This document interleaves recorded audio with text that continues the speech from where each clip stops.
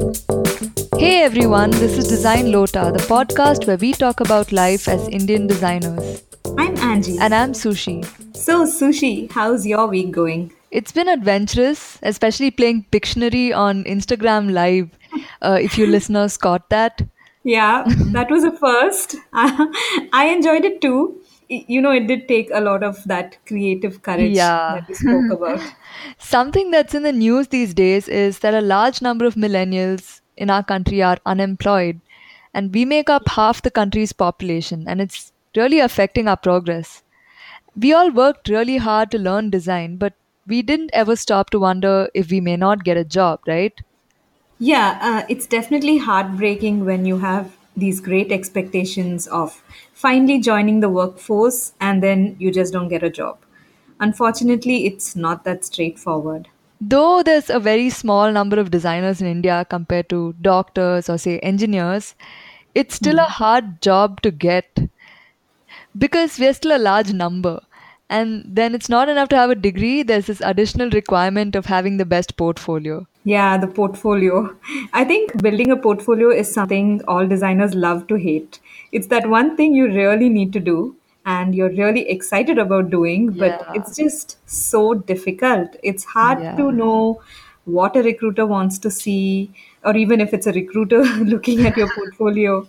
And at the end of the day, they need to see something that impresses them or, catches their eye. Luckily for those of you listeners who, like me, struggle when it comes to showcasing your work to get a job or to find clients, Angie had a chance to speak with Dutch designer and author of the unofficial portfolio design handbook, Martijn van den Broek. Yeah, I discovered Martin through his posts about design portfolios. He wrote a very interesting series about this on Medium. It was quite insightful catching up with him to talk about this. I'm sure it's going to be really useful for designers who are working on their portfolios right now or are wondering how to get started.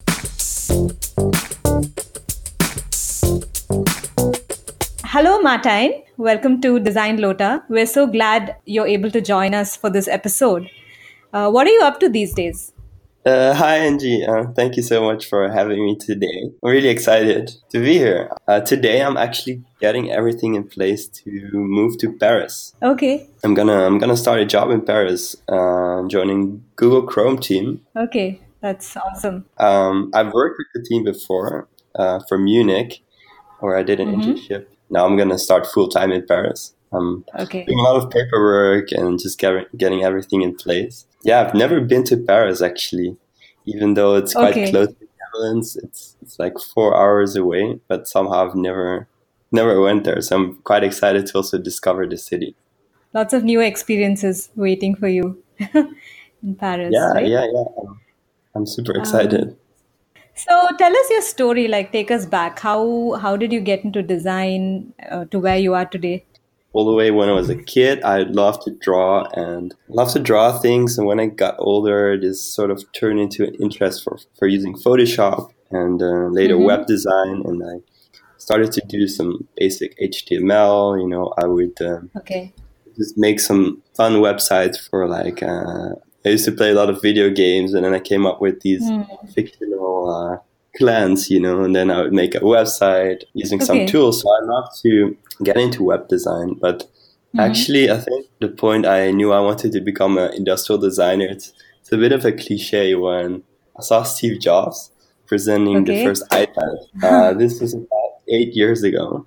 And Right. I Right. remember just looking at the keynote, and I was like, "Wow, this is so cool!" Like seeing what a product could do, and how excited it made people, including myself. And I was like one of the first ones to get a first iPad when it came out in Netherlands. Okay. Okay. Wow. So yeah, so I knew I kind of wanted to get into design, but I was a bit hesitant because Okay. I didn't really feel I was creative. So I didn't want sort of my future to be dependent on being creative, right? Yeah. I had Yeah. this idea of like being sketching all day and waiting for this one good idea to come. Basically, that's what I thought designer was doing. Okay. So I was Okay. like, I can't rely on this seemingly randomness, right, to build a career about. So Right. this made me a bit hesitant, and then talked to some students that were doing an industrial design bachelor's in the Netherlands. And they said, well, you really don't need to be so creative. You can you can just like learn these tools to come up with ideas. And then I was like, okay, maybe then I should give it a try, this education. So I applied for that bachelor's, and I'm really happy that I did after all. Okay. So your bachelor's is in industrial design. Yeah, that's correct. It's industrial design, but I think it was more of a focus on interaction design. Okay. We did a lot of Arduino things. We did a lot of very conceptual interactions more than sort of the classical industrial design. So that's interesting. A lot of us, especially before we get into design school, we think I'm not creative enough. It's a field for somebody who's always having all these creative ideas. On a day-to-day basis, that's not really what design is all about. Exactly. I think like sometimes this idea of being a designer is also sort of romanticized in a way that we as designers also pretend like we're doing some kind of magic. But if we're just honest with ourselves, it's just like applying tools which we've been learning. Right. And there's this feeling like it's a club, and it's going to. I'm not cool enough to join the club. Absolutely, and it would be really great if everyone would feel empowered to be creative and to make things or to do things in their everyday life. I think everyone has that sort of inside of them, right? This creativity. So Right. So once you were in design school, what was that experience like? Yeah, I remember just being very confused. Okay. I think I was confused for like the first 2 years or so. Like I really didn't know what I was doing or what design was. Okay. And maybe it was also because of this education that wasn't really what I expected it to be. Okay. That it was very very conceptual, and we would get super broad design briefs where we really had to find our own way. I was just overwhelmed by this feeling of not knowing what I was doing. So that was kind of the first feeling that I remember for the early years. And how long was your bachelor course? This was 3 years in total. Okay. So an important pivotal moment for me was when I did an internship at a Dutch consultancy. Okay.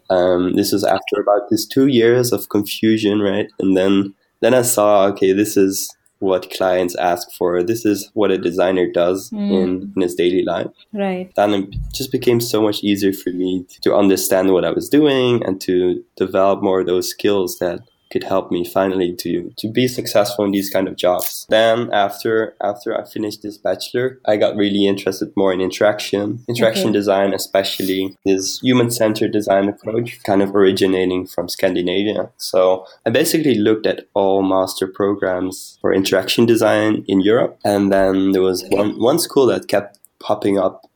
At least portfolios from people from that school. It was a school in Sweden, in the very north of Sweden. It's called Umeå Institute of Design. Right. I just saw these portfolios, and then kind of looking at portfolios, that sort of helped me to make a decision. I just wondered, what's the kind of things I want to be doing? What's the kind of projects that I want to be doing? Okay. And that sort of made me want to go for this school in Sweden. So I actually took half a year off after my bachelor's, and I just focused on creating a portfolio to get into the school. Okay. I just kind of tried to go all in on this school. Like I didn't really see any other option than to go there. I actually ended up on a waiting list in the beginning. So there was like 2 people ahead of me, and I had to wait another 2 months until I heard that I got in, and I was just super, super happy. Wow. That's great. Yeah. So I moved there. I moved to Sweden, to this very small school. It was very, very cold as well, very dark. Okay. A lot of teachers always say about the school, like, people do quite well. It's just because they don't have any other distractions in this. Okay. Nothing to do. Yeah. That's interesting how the place where you are really helps you focus on your work. Yeah, absolutely. Like we would even go to school on the weekends. Okay. And we would just start our own Arduino side projects, just tinkering around. I love the workshop would always be open, even in the weekends. Okay. So you'd always find people there. It's a really nice community. And so sort of during that time of my master's, I started to do internships, which is quite quite common actually for people from that school. They do 1 year of school, and then they realize, okay, this winter is too harsh. I have to leave for a year because I can't stand another year. Okay, so that's the real So then reason. that's a secret reason. Okay, So then they look for internships and got some experience. So I moved to San Francisco and later to Munich right. to do internship there, and then I finished my education with another year of Sweden. Okay, okay. At some point during this time, you started writing about portfolios. Yeah, exactly. What made you start writing about portfolios in particular? Yeah, so I think I started writing at the beginning of my first internship. It started when I wrote an article on Medium.com that somehow got Okay. noticed by IDEO, and this actually led to my first internship. And I was just so Wow. surprised that such a big company, like they must have so many internship applications, that they approached me, right? And I didn't even send in my work yet.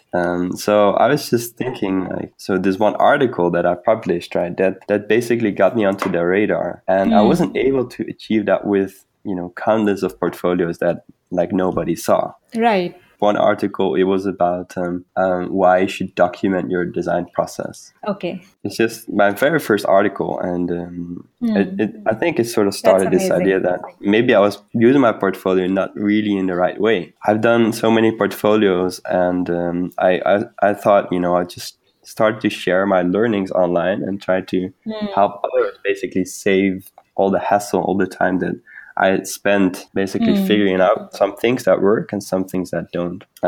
So that actually led to, in the beginning, I just wrote 1 or 2 articles about portfolio. And as I was writing, I discovered that there was so much to say about this. And I discovered also kind of what I knew basically by putting all these things on paper. I think I did like 35 articles. And then I bundled everything together into a handbook, which is basically a summary of all the articles. I really try to encourage people not to obsess about creating a pixel perfect, design portfolio, but really, share their thoughts about design. Basically what I did as well and how I got this first internship, just to share imperfect thoughts about design and to take people on your journey as becoming a designer or being a designer. And because I realized, once you have people that follow your work, they are the ones that really can give you really cool opportunities in your career. That's so cool. Like today, authenticity is like so important and hard to come by. I think something like writing about your design process or writing about what you're going through is so valuable. Yeah, absolutely. I think, really everybody has something to say that others could benefit from. And, quite often it's just like this, our idea of like, we need to have something to say that others haven't said before. That makes us want to write. But it's really not true because, like you always bring your own perspective, like you're doing with a podcast, you're sharing your sort of this Indian point of view as well. So this really resonates with, maybe some people from India more than other people, right? And the same for me, I guess. Like I was just a student trying to write and there are so many people trying to do the same. So maybe my point of view and my struggles would help others as well. Right. And that's how I found you, because I read your articles and I started reading them regularly, all your blogs about portfolios. And that's how we got in touch. So I'm glad you wrote that. Yeah, that's cool. I remember your name. Like I remember like early days of my articles. I was like really looking at who was reading or how many, and then I was like, I think I saw your name pop up a couple of times. So that's really cool. And thanks for sticking around as well. Also, I sort of try to force myself to publish every week because then it sort of I would sort of outrun my own insecurity in a way. Like it's very easy to just like not publish because you think it's not perfect, and then you have this like 20 drafts that aren't published. So I was just like on Saturday I was like, oh, I need to publish tomorrow, and then I would just like very quickly try to do something or had some draft. But I mean, this sort of this pace that I try to force upon myself really helped me to cure my perfectionism. So you set a constraint that once a week this has to go out. Yeah, I did. I Okay. did, and I wasn't always happy about that. But I think it helped me a lot to be fast and to publish fast as well. I think that's great. I think that helps you to just get it out and stop obsessing over it. Which is the same thing that you say Yeah, with portfolios as well, right? Don't get bogged down with all your processing it for so long that you don't get anything out. yeah, absolutely. I think this was one of my most important learning from writing is that it's better to share imperfect work than to not share at all. Right. So I'm sure every article I published has spellings mistakes in them, but still, like just it being there and people take something from it compared to if it wasn't there at all. Right. Right. Yeah. And how has the response been so far with all your posts on portfolios? Yeah, I've gotten a lot of really nice responses.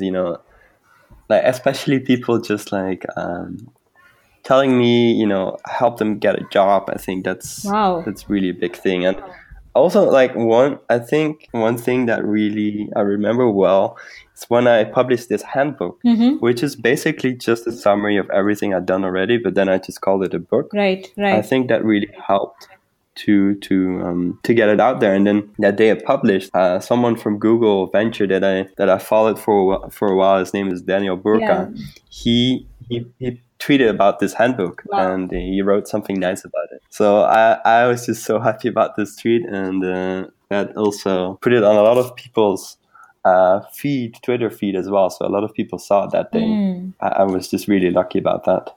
That's really cool. Yeah. Why do you think designers are so reluctant to just get their portfolio out? Like why are we constantly struggling to get it perfect or yeah. Yeah, I think it can be really overwhelming, the start of getting into portfolio world. There's so many tools, there's so many people talking about it.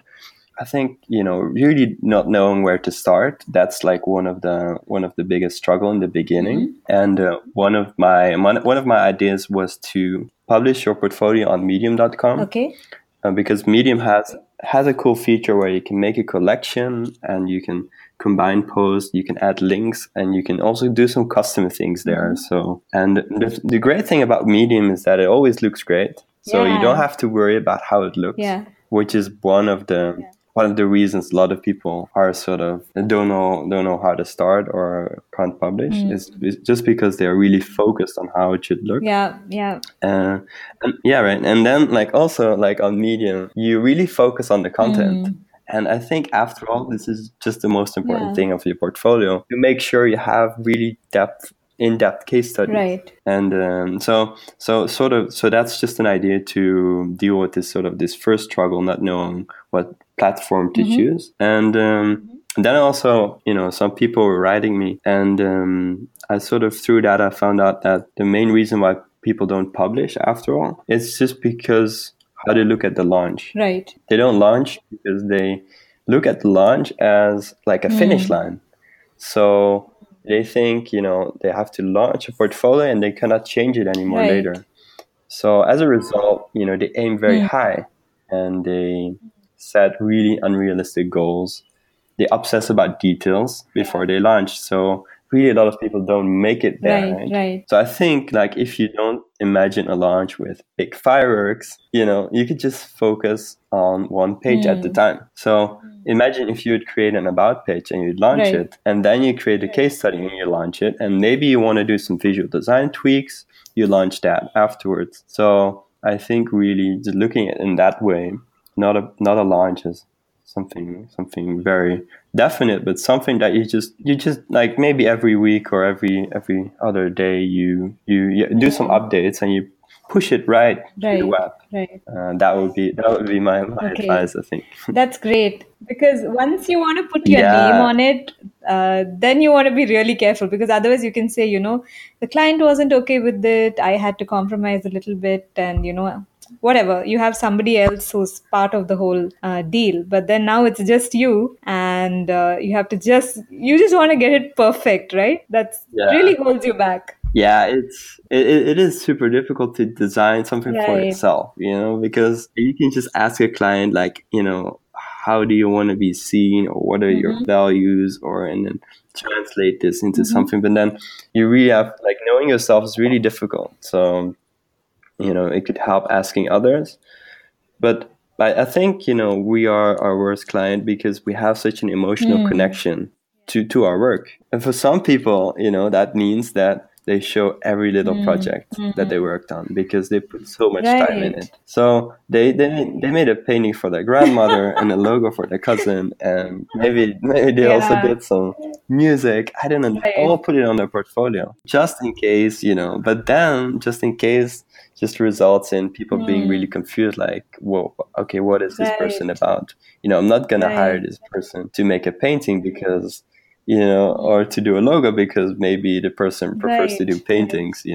It's just like really like a lot of noise Mm. people add because of this Right. emotional Right. connection. Whereas like on the other end, for some people this means that they get really insecure about everything, Mm.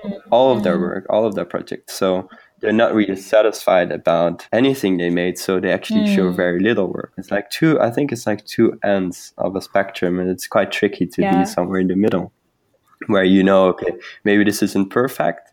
Maybe I could do better, but still, it should be on my Right. Right. portfolio. And I think, the same goes with picking your Hmm. projects. You always tend to pick the one that you think that's kind of your Yeah. baby that you really love. It doesn't always mean that's the type of Mm. work you want to be doing.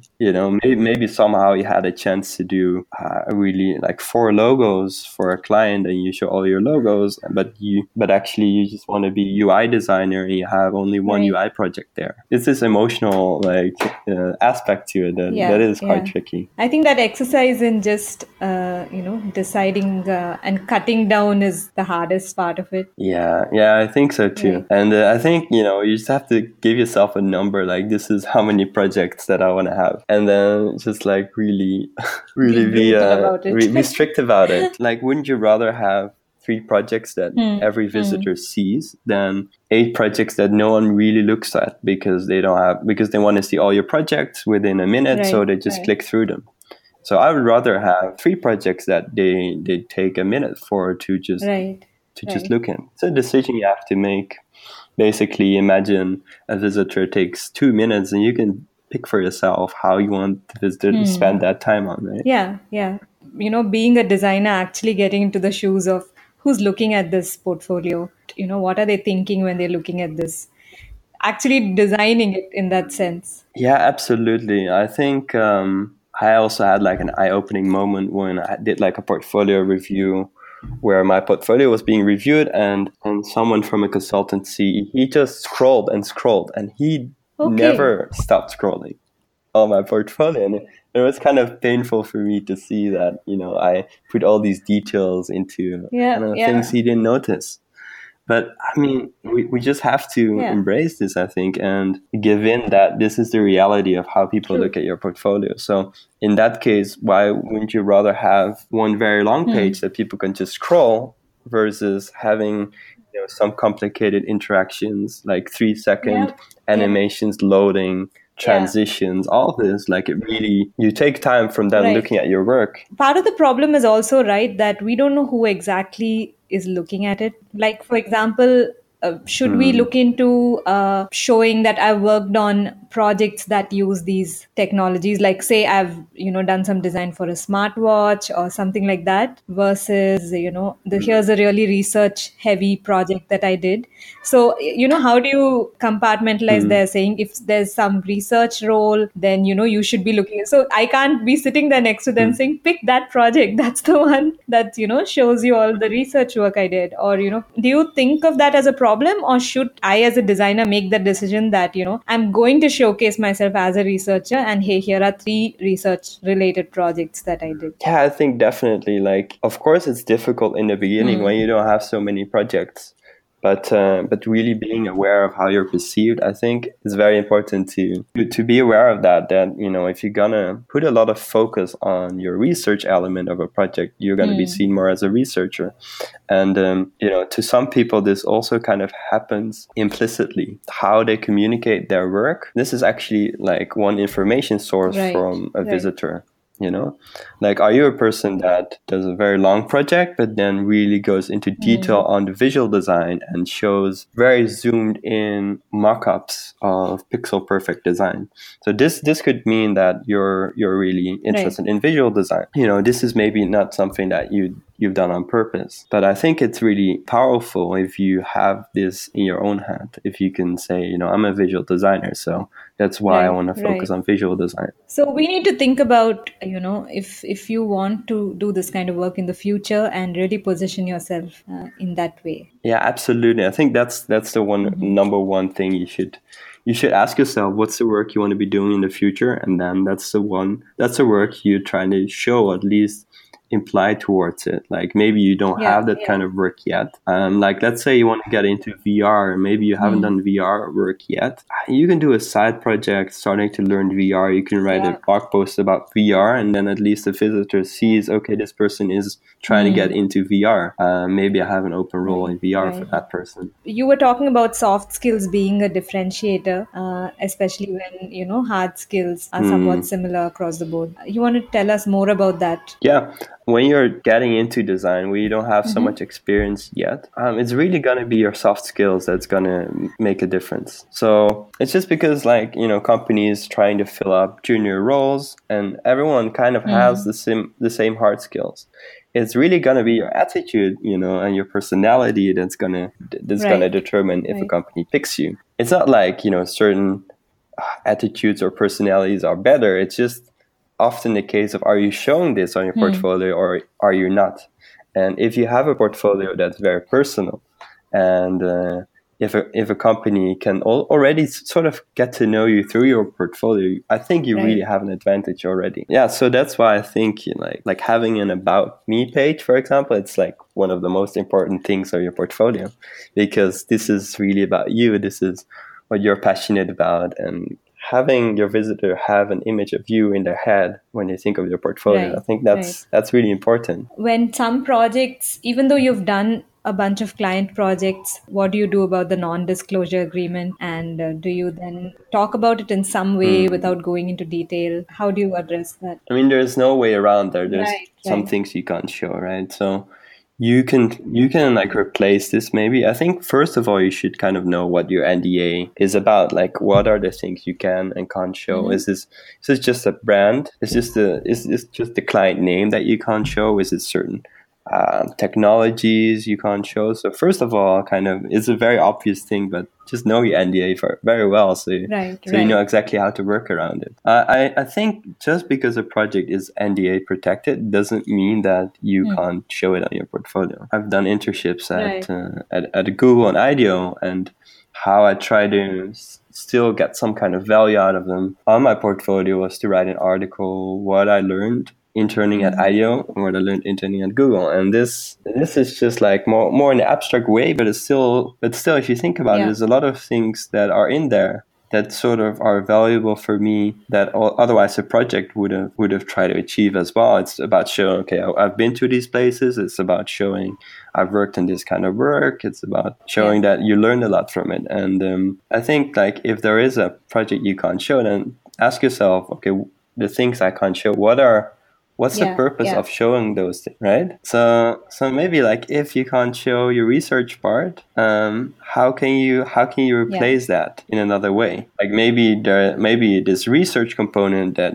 you can't show in your NDA project, you can show it in another project, for example. You know, maybe this client name that you can't mention, maybe you can replace it by creating a fictional client name. So there's a lot of tricks around your NDA. Having an NDA project doesn't mean that you can't convey the same value as your project could have conveyed. You can get a little creative about it and think of another way to show the value. Yeah, exactly. That's like, you can create a blog post, you can write an article, you can just Maybe like if you want to do a side project that kind of has overlap with a project that is protected, that could be another way as well, but just be careful with the things you can't show. Okay, it's a great answer. Cool. Thinking about side projects, fictional projects, or redesign of some existing products, I personally feel like it's not really the best way to showcase something, considering, there is no way you would have considered all that you need to consider if you were the designer of the original product. I think I agree with you, because you often see like,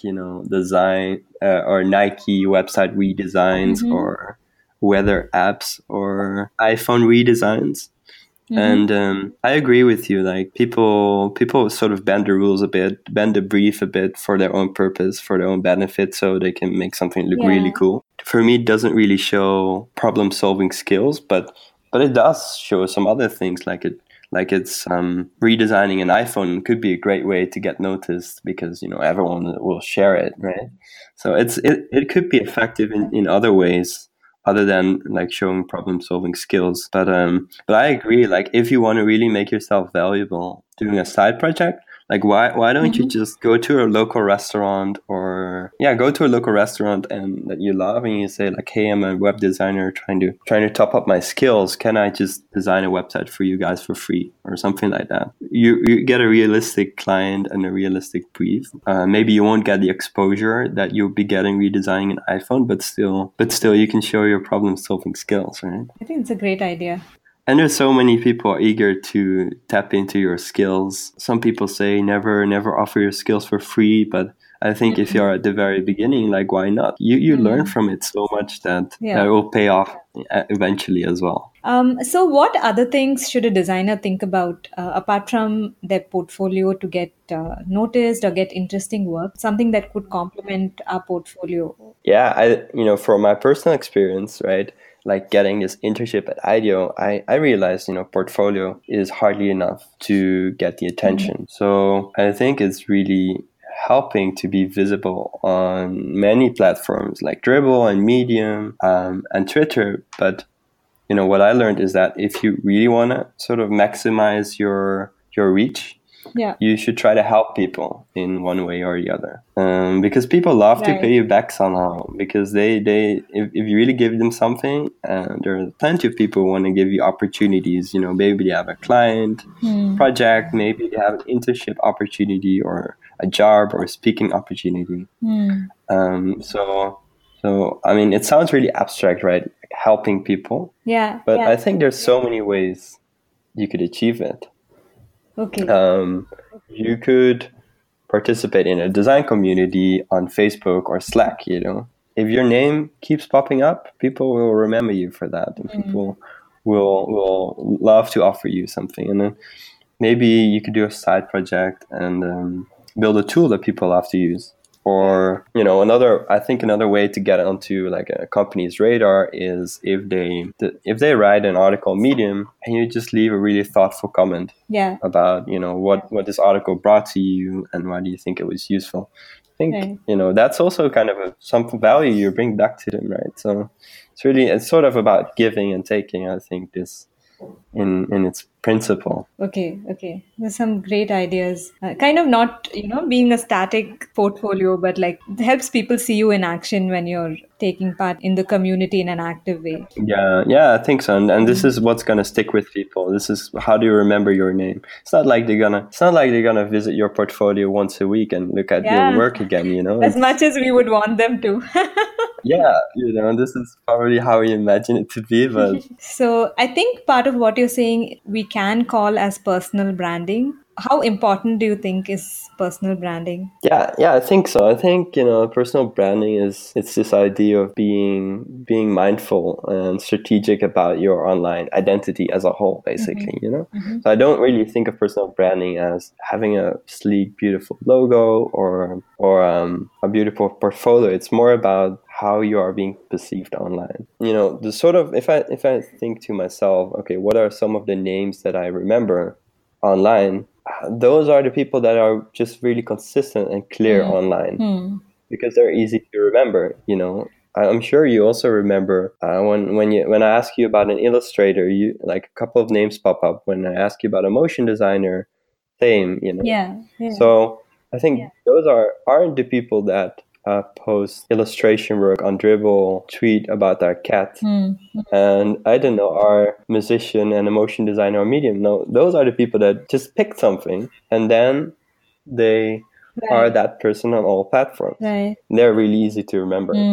Yeah. So it's just this idea. I think people try to put you in a box, and if they don't understand, like they're just gonna forget about you. Yeah. So it's better to take action and to keep this in your own control, I'd say, right? Okay, that's really interesting. We usually try to get out of the box and say I'm all of these things.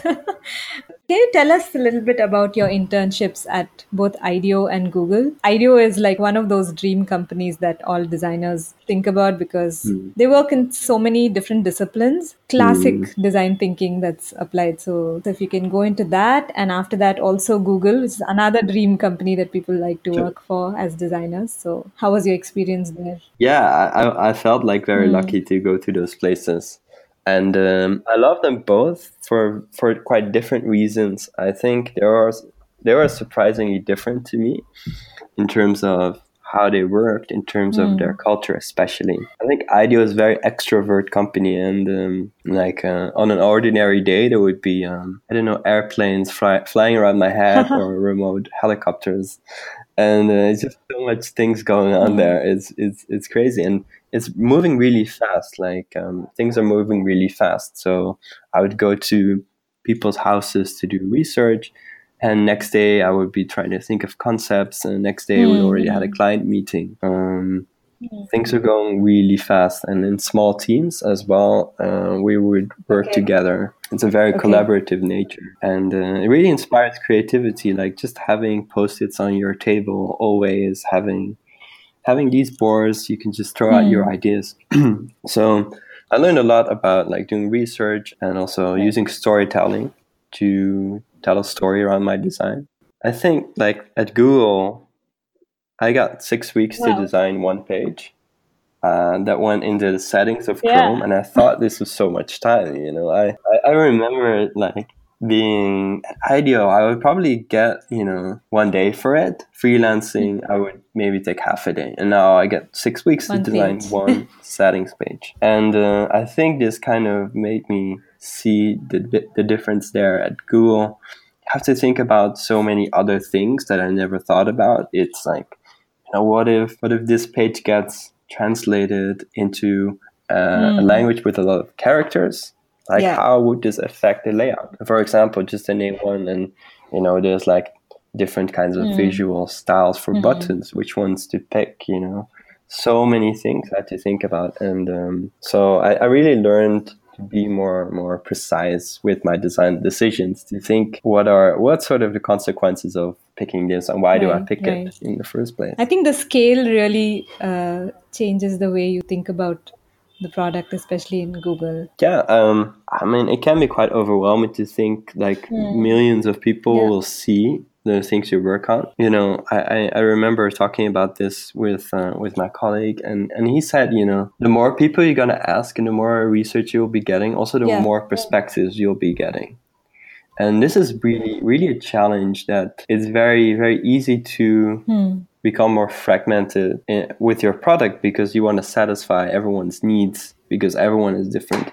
So it's really difficult to prioritize, the things which you think are really important to consider when making design decisions. That's sort of the biggest difference, how it impacts your day-to-day work, Do you have any words of advice or anything you want to tell designers, especially those who are starting out and getting their portfolio together? Yeah, I think like my advice would be to not be afraid to share your things online, and don't think that you have to wait for this moment where you're good enough to show. Like the best moment to show things, what you're working on, is right now. So there will always be people that would be interested in looking what you're working on or following your journey. So that would be my advice. Just to share imperfect work is more important than not sharing it all. That's great. I think that should be on a t-shirt. Cool. Where can people find you online? I think it's easiest to find me on Twitter, because I have such a difficult name. name that, spelling it out is really complicated. Okay, Cool. we'll share your Twitter ID as well as I think your projects that you talked about. Cool. Thank you so much for having me. I really enjoyed it too, and I'm looking forward to also listen to future episodes. And that, my friends, is how you land a job at Google. Maybe if they like you, maybe if it's right for you. Sushi, I think landing a design job at Google is great, but that's not only what this episode was about. Yeah, I think what came out of all of this is showcasing authenticity, showing your passion for design through your work can be truly rewarding in so many ways.